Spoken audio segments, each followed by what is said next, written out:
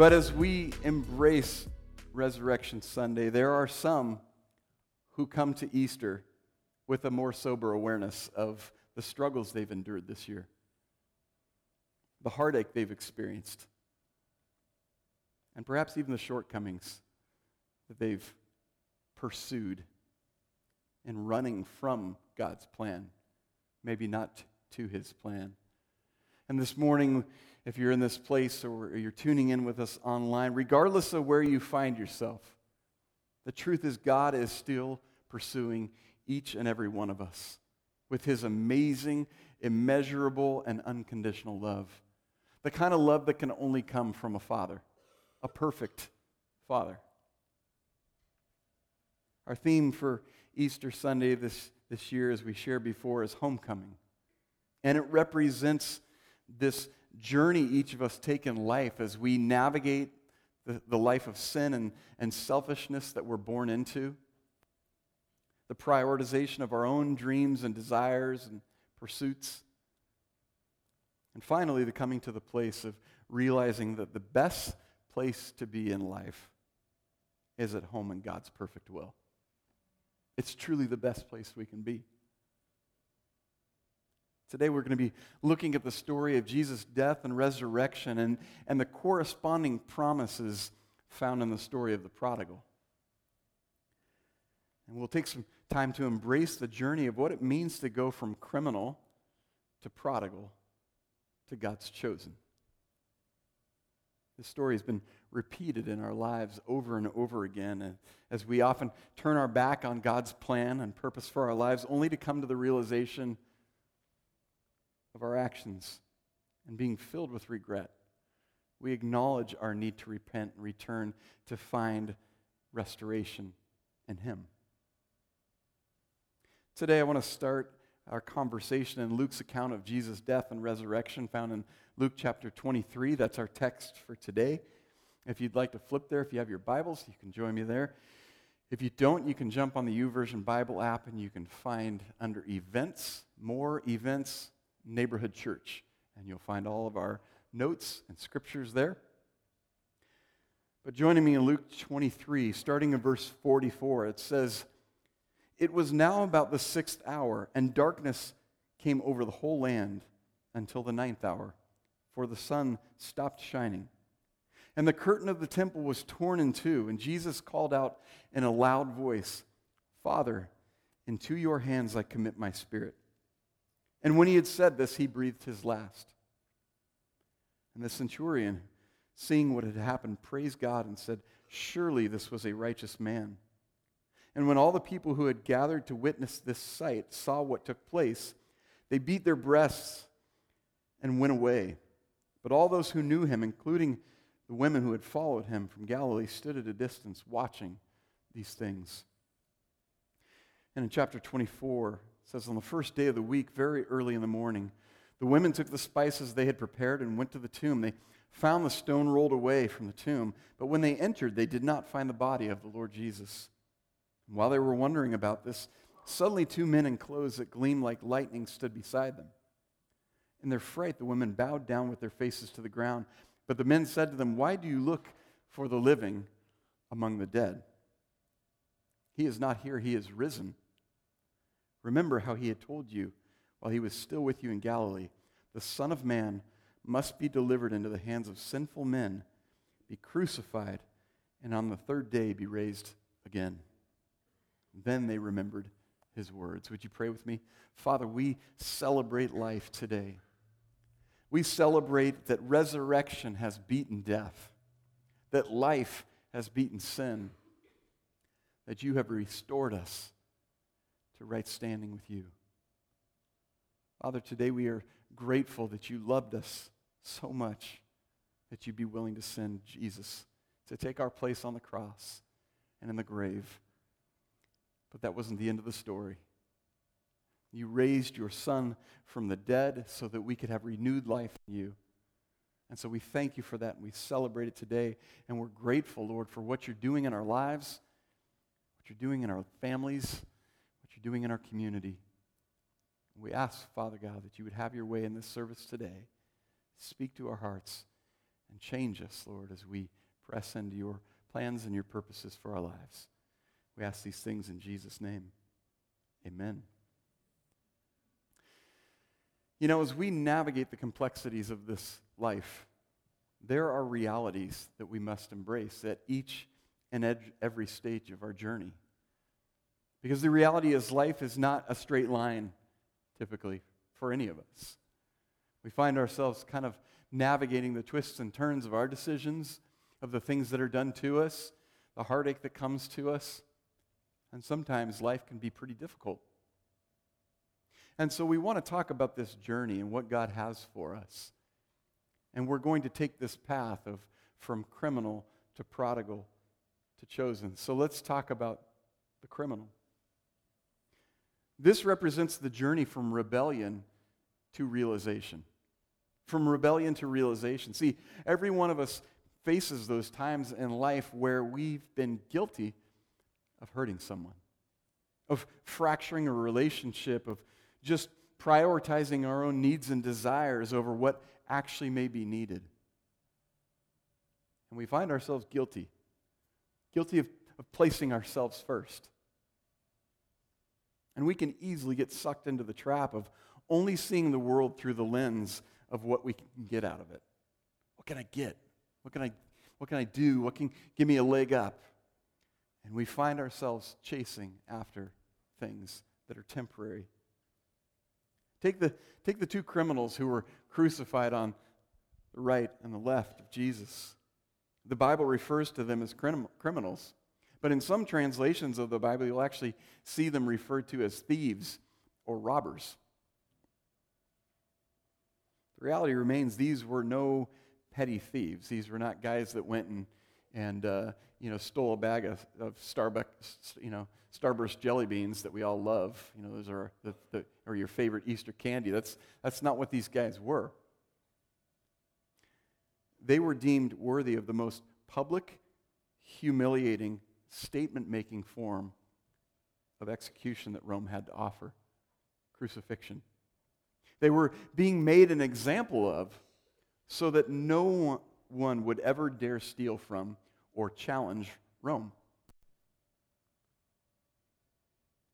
Luke chapter 23, starting in verse 32, we see this picture being painted. It says, 2 other men, both criminals, were also led out with him to be executed. And when they came to the place called the Skull, they crucified him there, along with the criminals, one on his right, the other on his left. And Jesus said, "Father, forgive them, for they do not know what they're doing." And they divided up his clothes by casting lots. The people stood watching, and the rulers even sneered at him. They said, "He saved others. Let him save himself if he's God's Messiah, the chosen one." And the soldiers also came up and mocked him. They offered him wine and vinegar and said, "If you're the king of the Jews, save yourself." There was a written notice above him which read, "This is the King of the Jews." And one of the criminals who hung there hurled insults at him. "Aren't you the Messiah? Save yourself and us." But the other criminal rebuked him. "Don't you fear God?" he said. "Since you are under the same sentence, we are punished justly, for we are getting what our deeds deserve. But this man has done nothing wrong."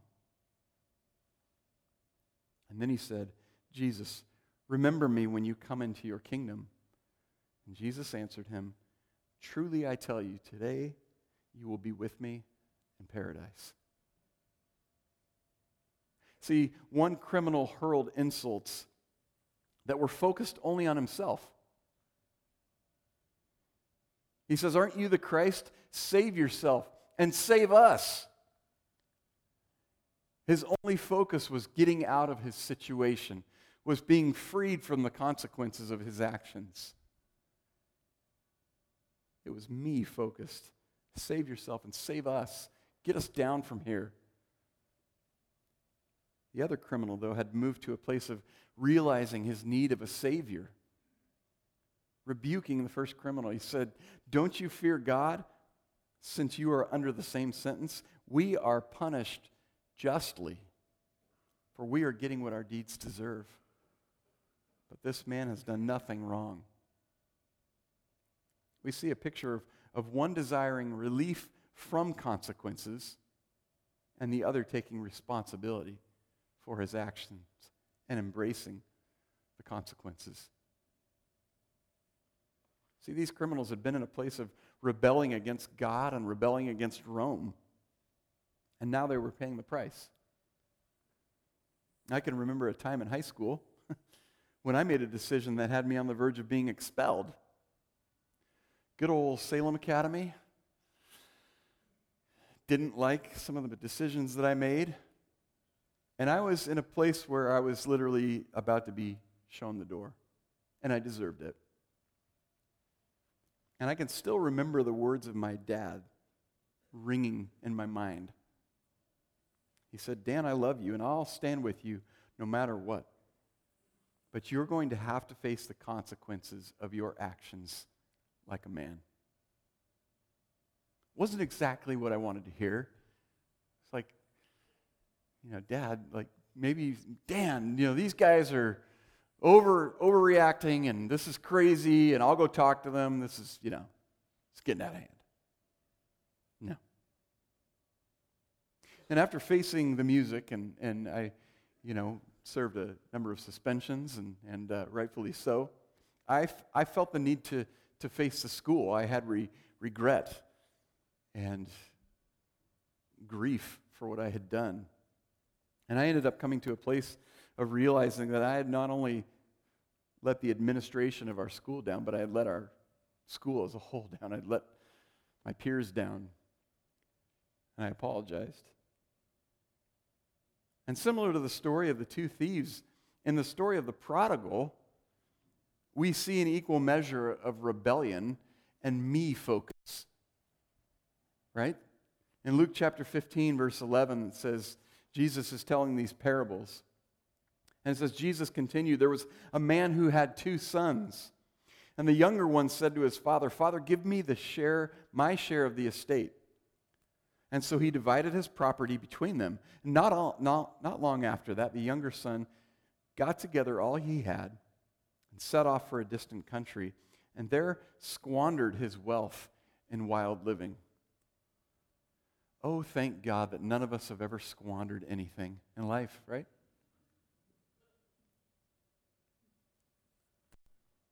The younger son chose to walk away from his place in the family, to travel down paths of his own choosing, which appeared to be more in keeping with his way of thinking, not in the Father's plan.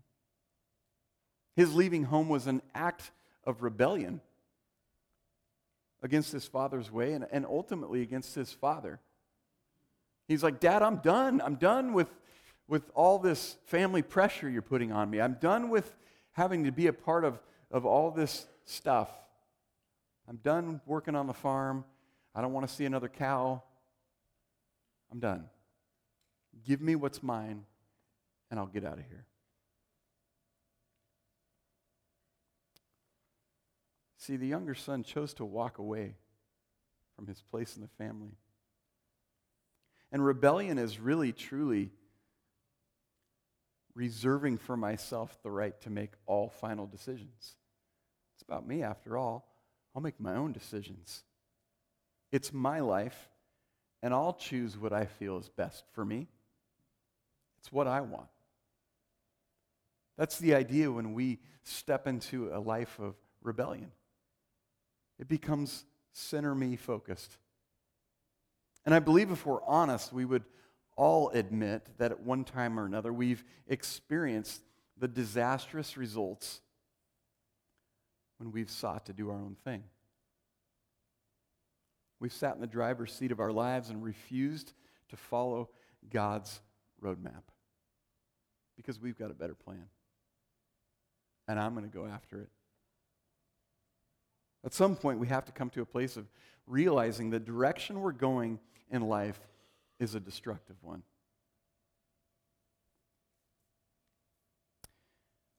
We tend to be stubborn, though, right? We're all a little bit stubborn. We think we've got it all figured out.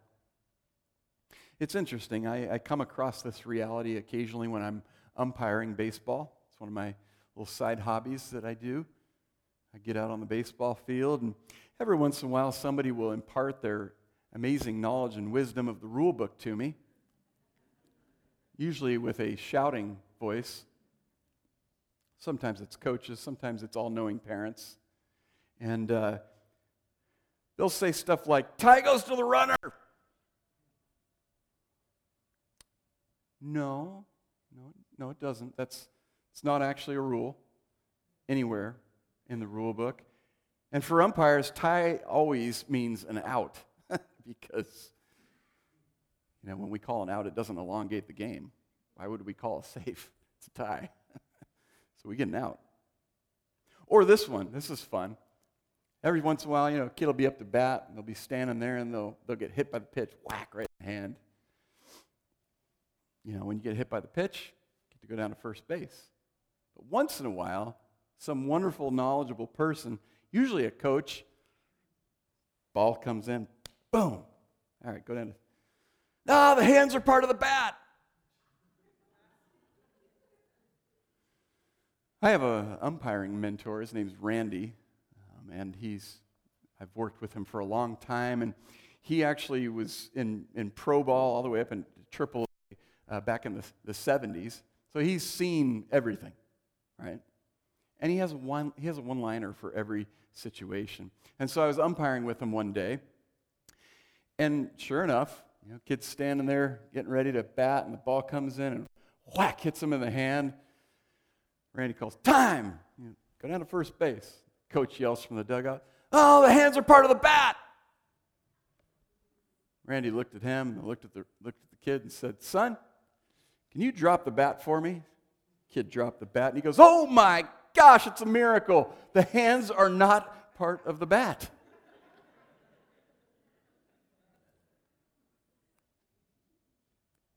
But we all like to think we know everything. And we're pretty stubborn, too, to let everybody know that we know everything. And the reality is we don't. Even when we're wrong, sometimes we won't admit it. You see, the prodigal had to come to a place of understanding that he had made some mistakes in his journey. And Luke 15:17 says, when he came to his senses, he said, "How many of my father's hired servants have food to spare? And here I am starving to death." Famine had overtaken the land, and he found himself eating out of a pig's trough. But it's not until we become aware of exactly where we are and what we've done that we can begin the journey to restoration. Restoration of blessing and fellowship and relationship with a God who loves us. See, if we choose to ignore our awareness of sin, we will continue to follow sin down the path to death and destruction, because that's the destination. Sin in your life and mine will destroy us. That's the devil's plan for our lives, is to steal, kill, and destroy us and everyone we love. And when we follow sin to its final destination, that's what we'll find: destruction and death.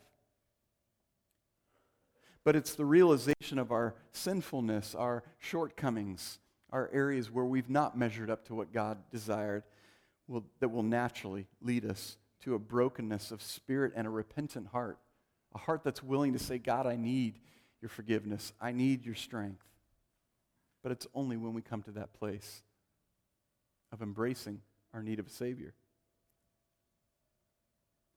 So we understand what it means to come from this place of being a criminal, of warring against God's desires and plans for our lives.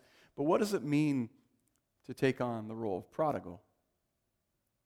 This represents the journey from regret to repentance.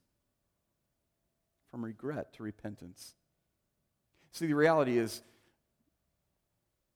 in life, the journey to repentance begins with an honest acknowledgement of our failures and a sincere desire to change. We have to acknowledge where we've fallen short and desire to change the way we live, change the decisions that we make. It's only when we come to a place of real regret that we can begin to see our need of God's grace and forgiveness, really our need for Jesus' death and resurrection. Do you understand that? If sin hadn't entered the world, Jesus would never have needed to die. You understand? When sin entered the world through one man, there had to be a price that was paid to bring us back into right standing with God. And Jesus was that perfect sacrifice. See, the thief on the cross acknowledged that he was reaping what he had sown, and he was receiving the consequences of his actions. In verse 41, he says, we are punished justly, for we're getting what our deeds deserve. In the same way, the wayward son had great remorse for what his sin was doing to his life. Pastor Charles Finney, author, said, remorse for sin is introductory to genuine repentance. Remorse is that most horrible condition of the mind that can never be expelled permanently except by faith in the Lord Jesus. With this faith, there comes into the soul a blessed sense of peace and pardon. This expels remorse. Nothing else can. Under this remorse, we are so displeased with ourselves that we cannot help feeling that God is angry with us. Not with a malicious anger, but yet with such anger as crushes the spirit down. It is a sense of God's infinite displeasure against sin. See, God doesn't hate you. God isn't angry with you. God hates your sin. He hates the decisions that you make that take you away from His plan and His purpose for your life and for mine.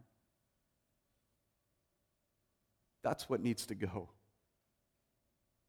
And there's two types of sorrow when we talk about this sorrow that we experience as a result of our sin.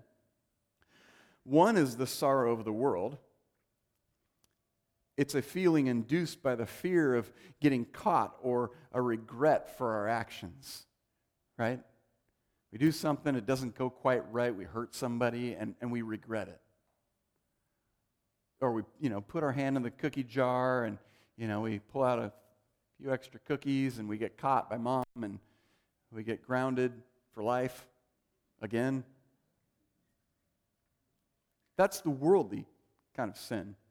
And many people recognize the unpleasant consequences of their sin and are persuaded by their guilt. This results in a superficial sorrow that may lead to a temporary change of behavior, but not to a genuine turning to Christ for forgiveness. Godly sorrow, on the other hand, is accompanied by conviction of sin, done by the work of the Holy Spirit. It's God who brings the conviction and helps us to feel that inner struggle when we're not making decisions that are in line with His purpose. This stems from the realization of our offending a holy God. God is perfect, we are not. And when we turn our back on His plan, our hearts are in turmoil because we're running from what He wants for us. And it leads to genuine repentance. It's been said there's a radical distinction between natural regret and God-given repentance.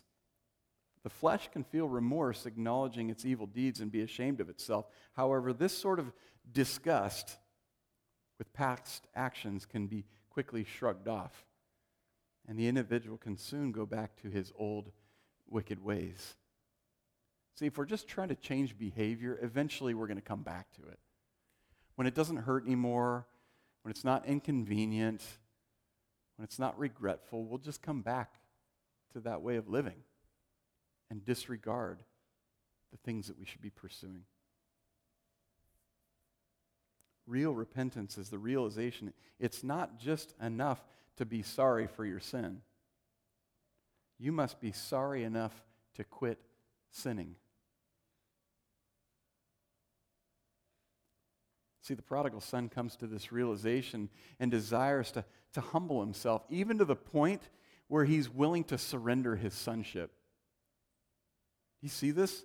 Luke 15:18. I will set out and go back to my father and say to him, Father, I've sinned against heaven and against you. I am no longer worthy to be called your son.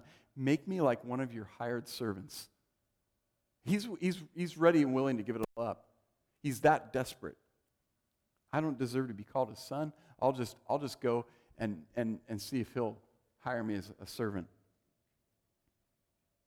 And this repentance, this change, this turn of behavior that the prodigal is experiencing, the Greek word metanoia, it actually means to change one's mind. Repentance is literally a change of mind and heart with a hatred of one's sin. We come to the place where we see the failures, we see the sin, we see the behaviors, we see the addictions, and we hate them. That's what real repentance looks like. Jim Cymbala says it well in his book, Fresh Wind and Fresh Fire. He says, the first step in any spiritual awakening is demolition. We cannot make headway in seeking God without first tearing down the accumulated junk in our souls. Rationalizing has to cease. We have to start seeing the sinful debris we hadn't noticed before, which is what holds back the blessing of God. Sin grieves the Holy Spirit and quenches his power among us. See, we live our lives carelessly and carefree, and then we wonder why we struggle. We wonder why we face heartache. We wonder why we find ourselves depressed. Because we're chasing all the wrong things. Things that God never desired for our lives. Maybe one of the best illustrations of true biblical repentance was Saul in the Bible, who went from a religiously proud, legalistic persecutor's heart to that of a servant's heart, giving his life for other people. He goes from persecuting Christians, literally holding the coats of people who were stoning Christians, to literally laying his life down for those who he had persecuted. It's the most amazing picture of repentance. And his greatest desire was that as he gave his life, others might hear of Jesus' love and be given the opportunity to share in his repentance. See, true repentance is the willingness to say, I'm going in the wrong direction. And then the courage to turn around and to begin to pursue God. So we navigate this journey from criminal to prodigal, and eventually we come to this place of being called God's chosen. And this is the return journey home to restoration. See, the beauty of God's love exists in the fact that there is no one who is outside his love. God literally waits with open arms, ready to receive any of his children who want to come home. Well, if you haven't figured it out yet, we serve a loving God. A God who loves us so much that he welcomes us back. And this repentance that we've talked about, it has to compel us to that action of returning home, of turning away from the stuff that's taken us from the presence of our loving Father. See, repentance without action is nothing more than a shift in thought or belief. Real repentance means revising our judgment of our actions and changing our plans of living. Luke 15:18 says, I will set out and go back to my father and say to him, Father, I have sinned against heaven and against you. I am no longer worthy to be called your son. Make me like one of your hired servants. So he got up and went to his father. See, it's not enough to simply know what we should do in life. We have to be willing to step up and step out. There was a season of life for me when I was on the verge of losing my wife and my kids and my family and my ministry, and I had to make a decision to surrender everything to God and still be willing to serve Him. And then I had to begin the work of allowing God to reestablish the right things in my life and heart. This cleansed life of surrender to the inner work of the Spirit of God will manifest itself in conscious repentance, which leads to an unconscious desire to follow Jesus' example of living. The path to God's loving restoration only necessitates that we take the first step. When we take a step towards God's plan, His loving heart cannot help but run the rest of the way. This is depicted well by the final act of the Father in response to the arrival of His wayward Son. Luke 15:20. So he got up and went to his father, but while he was still a long way off, his father saw him and was filled with compassion for him. He ran to his son, threw his arms around him, and kissed him. The son said to him, Father, I've sinned against heaven and against you. I'm no longer worthy to be called your son.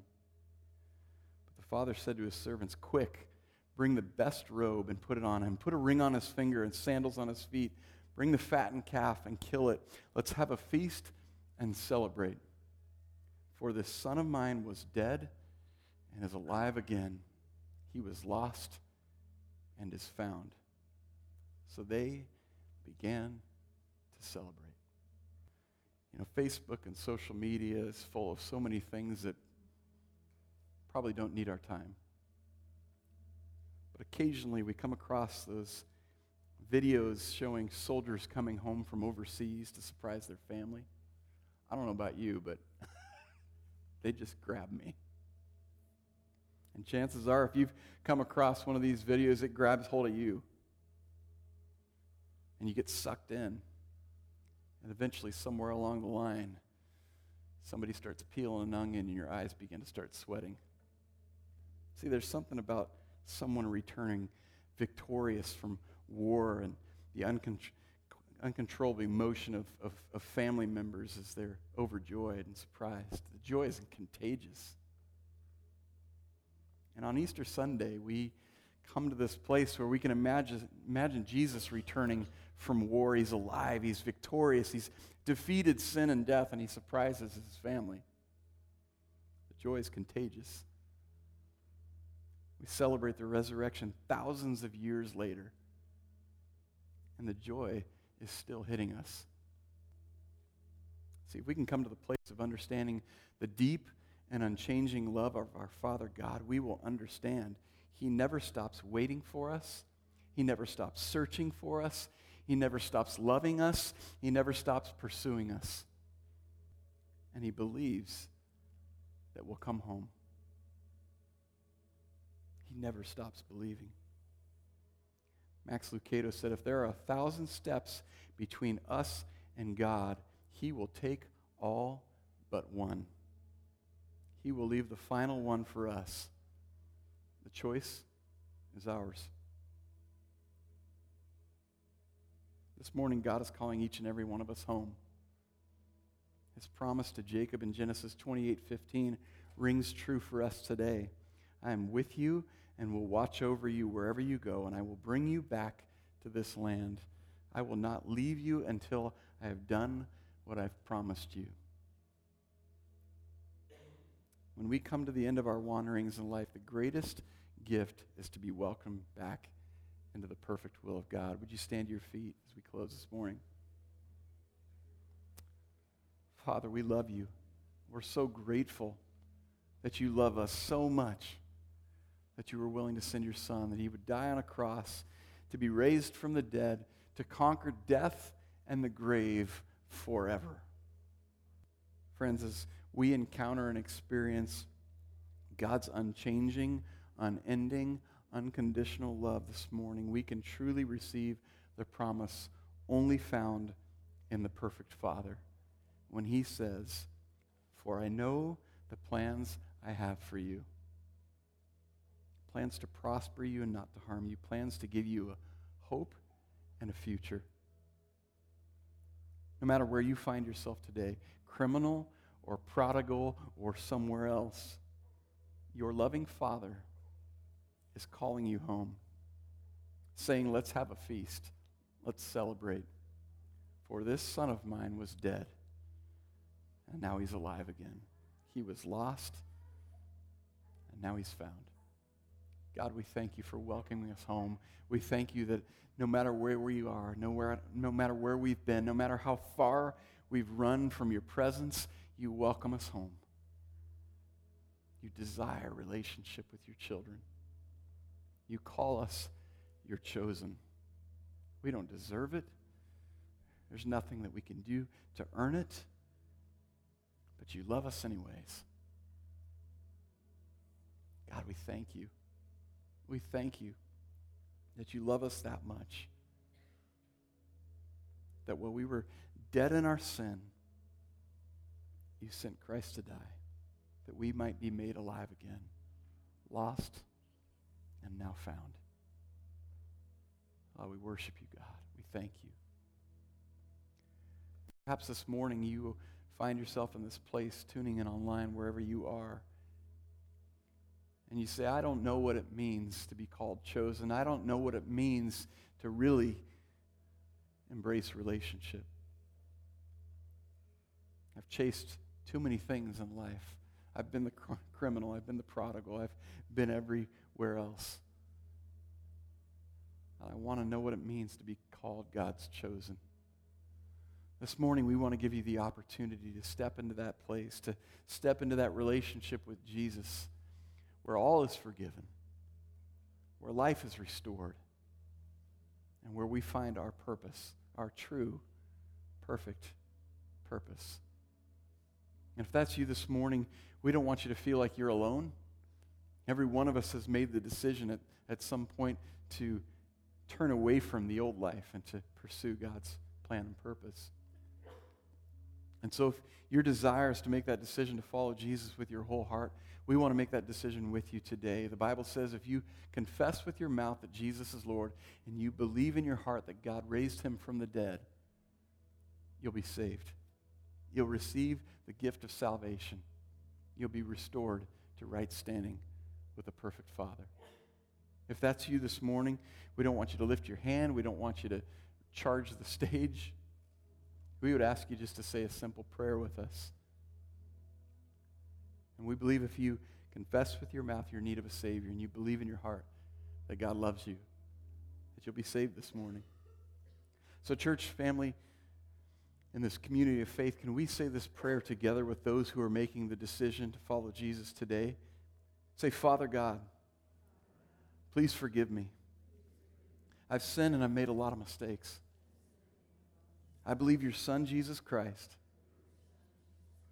came to this earth to show me how to live. And he died and was resurrected so that I could have a relationship with you. I ask you today to come into my heart, to be the Lord of my life. Change the things in me I can't change as I choose to live for you today. In Jesus' name, amen. Well, today is a celebration, friends. It is an incredible day to know that there's hope. That through the shed blood of our Savior, through his resurrection, that we have life. And so as we go out of this place today, you are no longer a criminal. You are no longer a prodigal. You are God's chosen. And his greatest desire is to show the hope that you found in him to others, to your family, to your friends, to your community, to your classmates, whoever you come in contact with. So as we go out of this place, God bless you on this Easter Sunday, this Resurrection Sunday. We hope you have some amazing meals in store and that you have a wonderful, wonderful day. Enjoy the sunshine. If you don't have a church home, we would love to have you here at Neighborhood Church, but if you're just visiting, we just want to say thank you for coming and being a part of the service today. As we go out of this place, there's something that we say every week, and it's our challenge to ourselves to be those that would step into our community to make a difference with the hope of God. So as you go out of this place, let's make the commitment and the decision today to be the neighborhood. God bless you. Have a wonderful Easter Sunday.